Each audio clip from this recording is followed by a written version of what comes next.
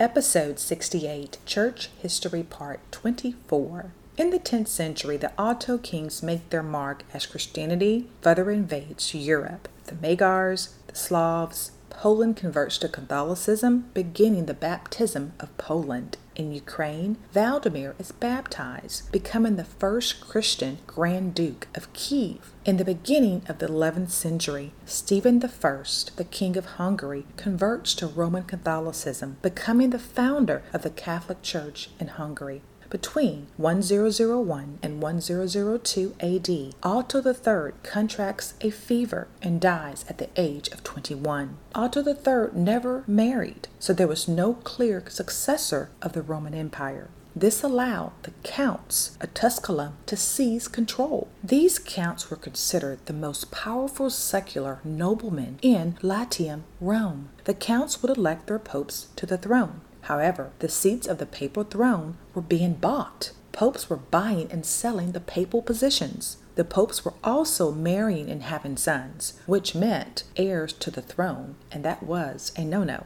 At this point in time, the Roman Empire and the Roman Catholic Christian Church were massive landholders through theft and Christian conversions. Thus, feudalism was now an established feudal system which combined the legal, economic, military, and cultural customs in Europe. Webster defines feudalism as the system of political organization prevailing in Europe from the 9th to the 15th centuries, having at its basis the relation of lord to vassal, with all land held in fee as chief characteristics, homage, the service of tenants under arms and in court, wardship and forfeiture. Vassal. It's a person under the protection of a feudal lord, to whom he has vowed homage, and fealty, a feudal tenant, one in a subservient or subordinate position. Fee, also called fief, is an estate in land held in feudal law from a lord on condition of homage and service, a piece of land so held. Ward is care and protection of a ward, the state of being under a guardian. Forfeiture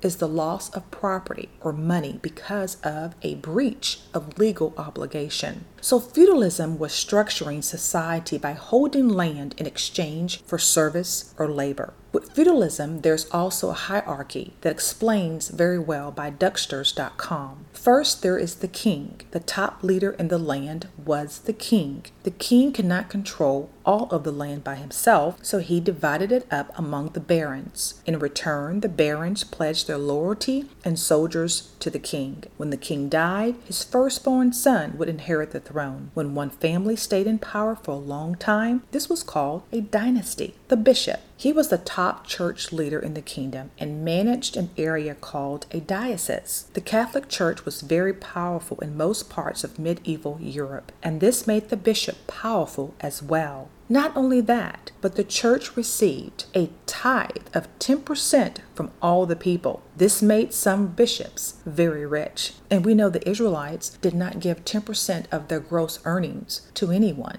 The next level, the barons and the nobles. The barons and the high-ranking nobles ruled large areas of land called fiefs. They reported directly to the king and were very powerful. They divided up their land among lords who ran individual manors. Their job was to maintain an army that was at the king's service. If they did not have an army, sometimes they would pay the king a tax instead. This tax was called shield money. Lords and knights. The lords ran the local manors. They also were the king's knights and could be called into battle at any moment by their baron. The lords owned everything on their land, including the peasants, crops, and the village. And the last level were the peasants or serfs. Most of the people living in the Middle Ages were peasants. They had a hard, rough life. Some peasants were considered free and could own their own businesses like carpenters, bakers, and blacksmiths. Others were more like slaves. They owned nothing and were pledged to their local lord. They worked long days, 6 days a week, and often barely had enough food to survive.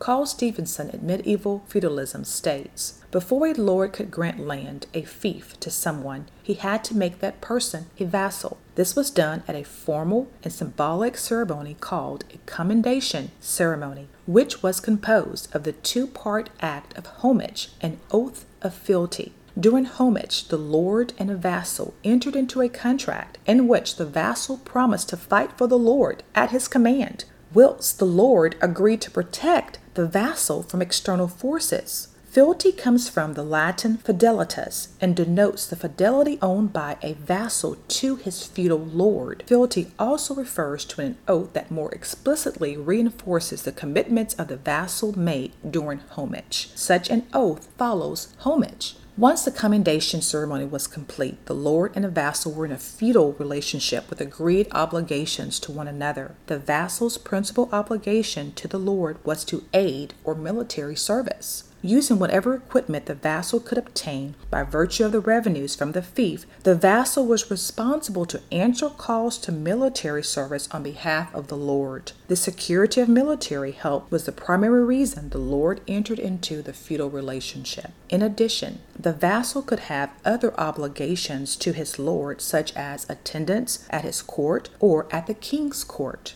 The vassal's obligation could also involve providing counsel, so that if the lord faced a major decision, he would summon all his vassals and hold a council. At the level of the manor, this might be a fairly mundane matter of agricultural policy, but also could include sentencing by the lord for criminal offenses, including capital punishment in some cases. In the king's feudal court, such deliberation could include the question of declaring war. And these are only examples depending on the period of time and location in Europe. Feudal customs and practices varied. Feudalism, we see, is defining a king, a bishop, a lord, which is why we should never call Yah or Yeshua Lord. It was never their name. And the name Lord is pagan, and the roots go all the way back to Baal. Chris Wickman in Medieval Europe writes, here we are in the middle of the world in what is often called military feudalism. A wide elite of great aristocrats and knights did military service and showed political loyalty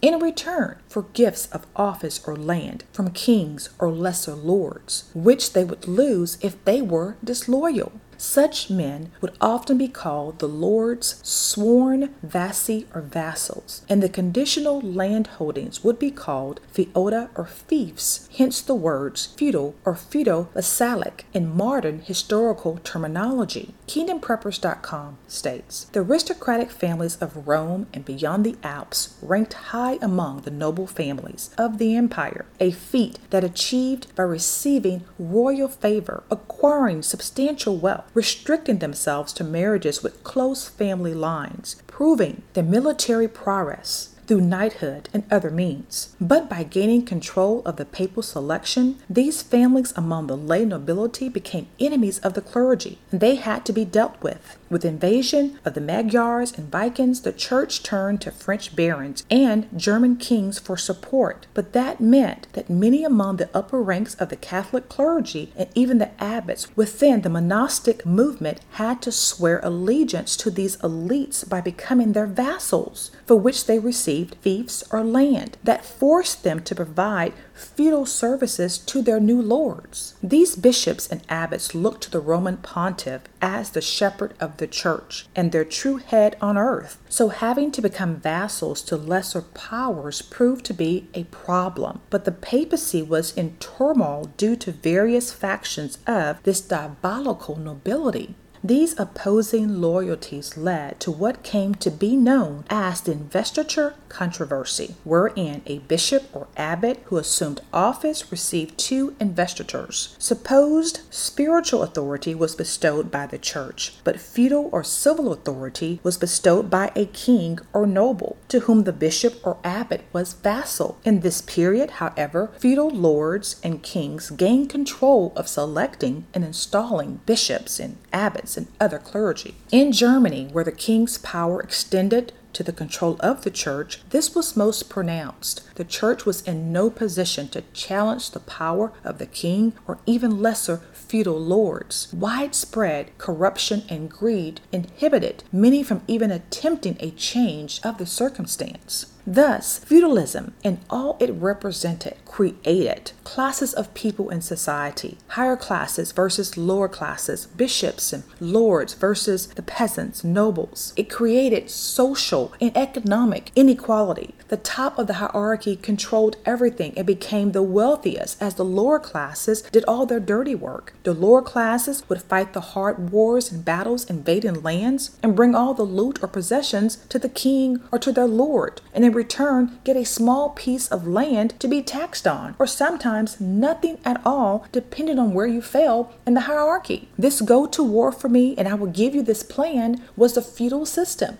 Baylor L. Christosite.com states in this essay, the feudal system established in medieval Europe was the basis for oppression, with nobility claiming superior rights and holding serfs and peasants subordinate in socio-economic positions. Absolutism continued this trend, with power consolidated in the hands of a king chosen by divine right. Disregarding popular representation, their powers were supreme, with ability to tax and limit freedoms, to the detriment of most of the population.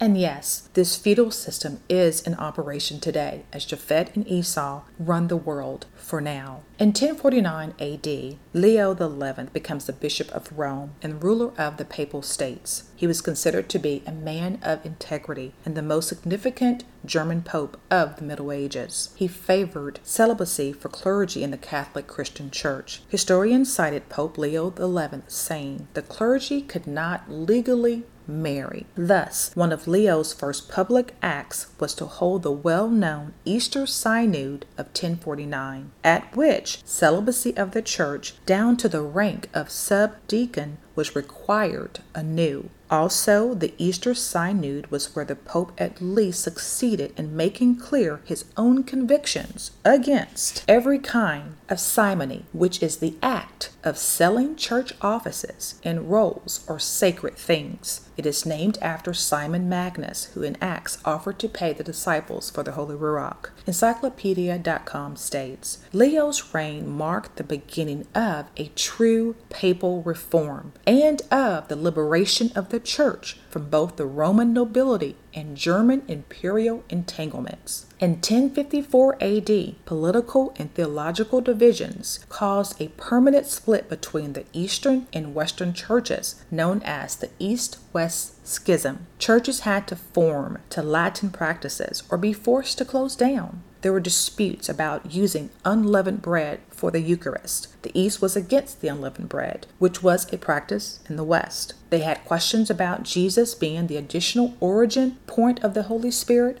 or not. Lastly, was the Bishop of Rome the universal authority of the entire church? Could the Bishop of Rome claim universal jurisdiction? Men doing their own thing, forming their own laws, with no instruction from the Most High, Yeshua, or the Holy Ruach. After Leo XI died, Pope Nicholas was elected Pope by the Count of Tusculum in 1058 AD. He issued a decree on papal elections in 1059 AD to change the election procedures. This is very important. The Synod adopted an electoral reform with a declaration of independence on the part of the church. Popes were now to be selected by the cardinals in assembly at Rome. Roman noblemen and German emperors would no longer select popes. Now, the Roman Catholic Christian Church leadership is centralized and controlled. They can make sure they have the absolute control in appointing popes and clergy in their church. Control, power, and wealth by any means necessary.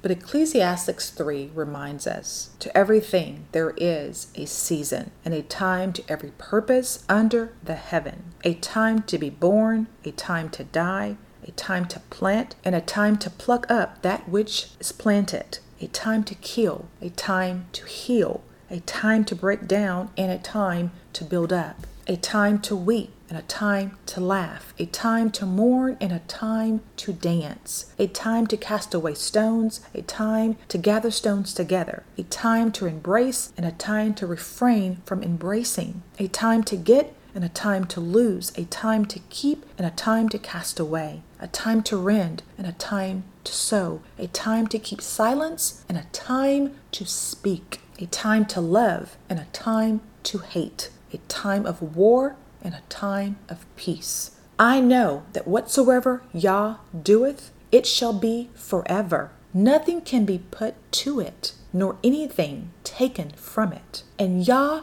doeth it, that men should fear before him. As we seek truth, please seek truth with us. Please send questions or comments to info@truthwars.com or comment here. We don't claim to know everything. We just seek the God of Abraham, Isaac, and Jacob that knows everything. Let truth roar, let truth reign, let truth speak, and let truth set you and your entire family free. Truth roars, truth reigns, truth speaks, truth sets me free. Please see a podcast disclaimer at truthwars.com.